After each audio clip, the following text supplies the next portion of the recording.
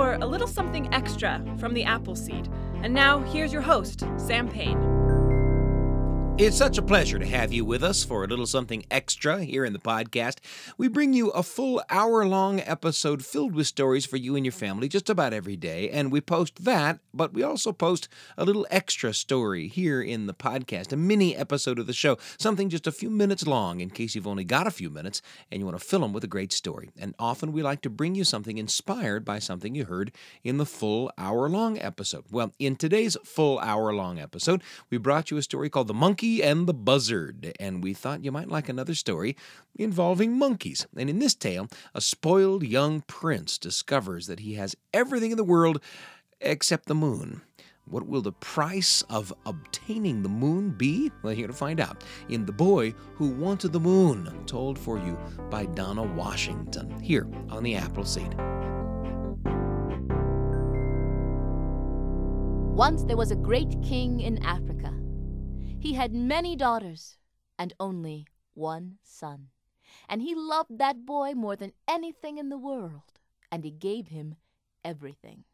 At the age of 6, that little boy had his own house. He had gold bracelets up to his elbows, he had anklets, and he had gold earrings in his ears, and a golden stud in his nose.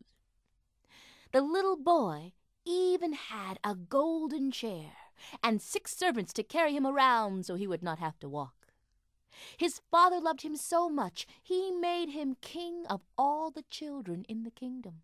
And because there were more children than adults, that little boy had more subjects than his father. Every day he would call all of his subjects together, and they would have to watch him eat his lunch. Then they would have to watch him get his face washed.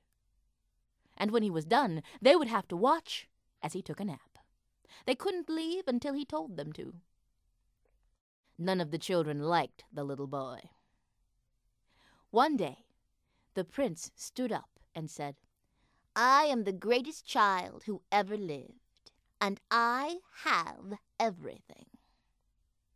There was a little girl in the square who'd had enough. She stood up and said, "Oh, no, you don't.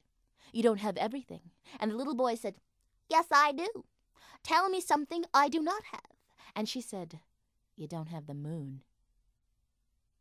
He realized she was right. He dismissed his subjects. He went straight to his father and he said, "Father, I want the moon." His father looked at him and began to laugh. "You're joking, right?" The little boy said, "No, I want the moon." His father looked him up one side and down the other and said, "Well, I'm sorry, but you can't have the moon."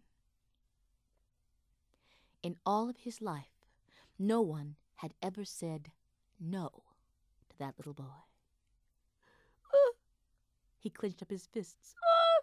He squished up his face. He began to scream and wail and holler and cry. He beat his hands up against the floor. He beat his head up against the wall. His father didn't know what to do. The little boy flung himself around the room, and then he said, "If you don't get me the moon, I won't eat or sleep or anything. I will die of sadness." And he ran out of the room. His father didn't know what to do. He ran straight to the wise people. He said, "You've got to help me." The wise people said, "Yes, Your Majesty, how may we help you?" "You've got to get the moon for my son." The wise people said, "You're joking, right?" The king said, "No, I'm not joking. My son wants the moon." The wise people looked him up one side and down the other and said, "Your Majesty, the gods put the moon in the sky for a reason. Don't you think maybe we should just leave it up there?" The king said, "My son is more important than anything in this world, and he has told me that if he cannot have the moon, he will not eat or sleep. He'll die of sadness." And the wise people said, "He's 6 years old. He'll grow out of this." But the king wouldn't hear of it. So the wise people put their heads together and told the king, "If you want to get the moon, this is what you must do. For the next 10 years, you must build a scaffolding to the sky." A scaffolding, a wooden ladder. And at the end of 10 years, in the deepest part of the night, the moon will pass right overhead, and you can pull it out of the sky. But, Your Majesty, that might not be the wisest thing to do. But the king wasn't even listening. He ran away from them, back toward his home. For the next 10 years, all of the people in the kingdom did nothing but build a scaffolding, a wooden ladder to the sky. And in the deepest part of the night, after the king, his son, and all of the people had climbed that scaffolding, the moon passed right overhead, and the king reached his hands up and grabbed it. Tss! Ow! Ah! He jumped back, his hands covered in blisters. He said to his son, "You can't have the moon, it's too hot." If you cannot tell someone what to do when they are 6 years old, you have no hope when they reach 16.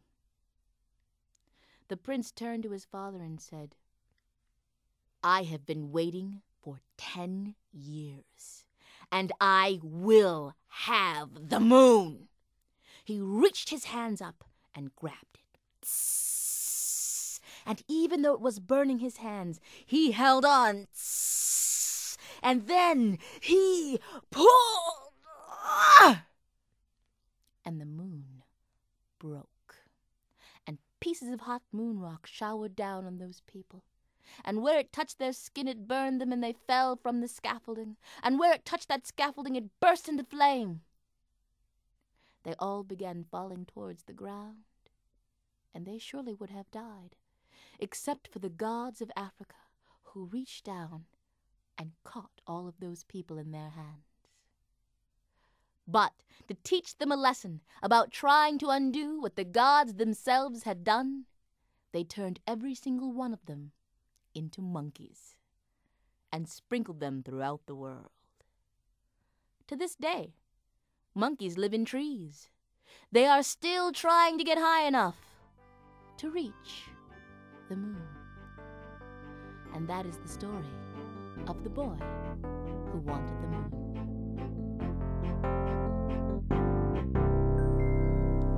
Donna Washington with The Boy Who Wanted the Moon.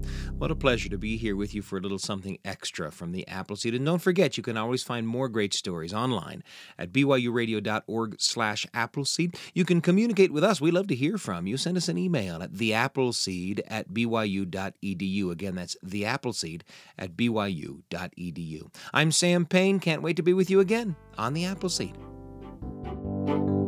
Thanks for joining us for a little something extra from the Appleseed.